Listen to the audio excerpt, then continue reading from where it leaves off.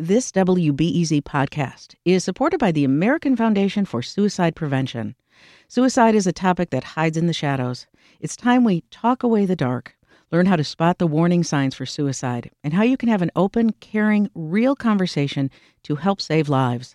Visit the American Foundation for Suicide Prevention to watch the new short film and learn more at afsp.org/talkawaythedark.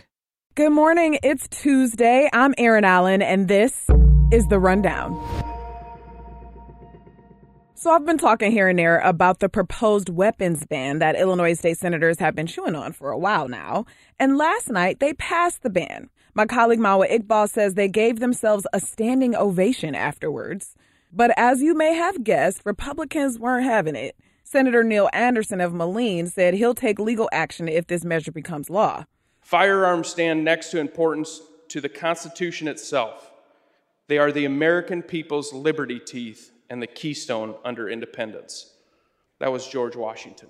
The ban passed along party lines, with every Republican present voting no. If the measure is approved by the state House, it would ban the sale, manufacture, and delivery of assault weapons. Current owners would need to register their firearms, and the ban would thoroughly limit where owners are allowed to carry their firearms. The Illinois House is controlled primarily by Democrats, so I'll keep you posted on what happens there when the time comes. In case you didn't hear, Governor J.B. Pritzker, Lieutenant Governor Juliana Stratton, and 4 statewide constitutional officers were sworn in yesterday morning. At the inauguration, Pritzker outlined some ambitious goals for his second term, and my colleague Alex Degman was there. Congratulations, Governor. Thank you very much.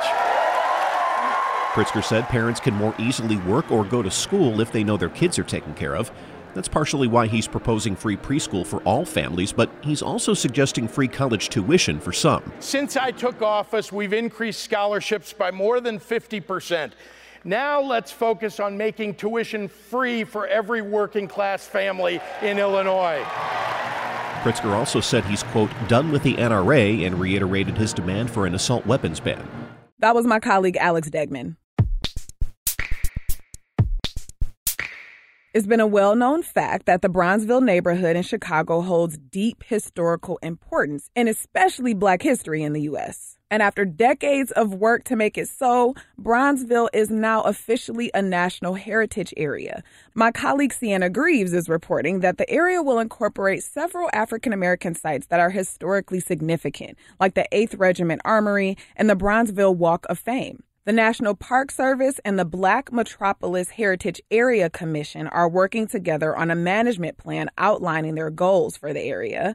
Chris Stein is a park ranger and program manager. It will have a business plan associated with it. And also there will be an interpretive plan that is how will staff and volunteers educate about the important events that took place at Bronzeville Black Metropolis National Heritage Area. Bronzeville will be the 3rd National Heritage Area in Illinois. And once the proposal is approved, the designated area will receive $500,000 in federal funds every year over a period of 10 to 15 years.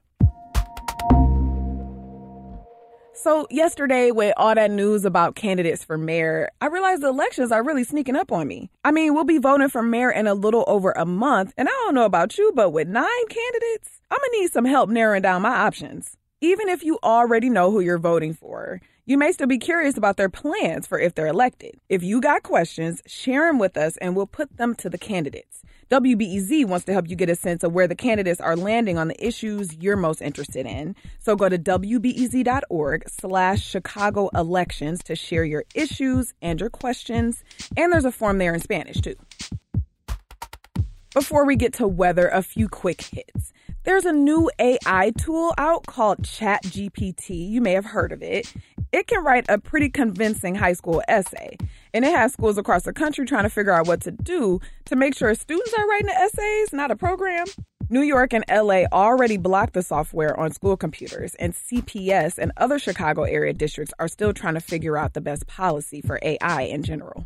And your gas bill may be going up starting next year. People's Gas proposed a rate hike with the Illinois Commerce Commission, and it's the biggest one they've ever asked for. Monthly gas bills could go up by almost $12 on average if state regulators approve the rate hikes.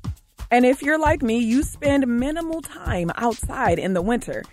But there are those winter warriors out there who ain't gonna let the cold weather keep them inside. We've got a series on the WBEZ website right now called How We Winter. And it's got photo essays about people who winter swim in Lake Michigan and people who cycle in the snow. We got a couple more months of this, y'all, so if you're trying to pick up a wild winter hobby, go to WBEZ.org and see what you can find. As for weather right now, it's cloudy and actually above freezing.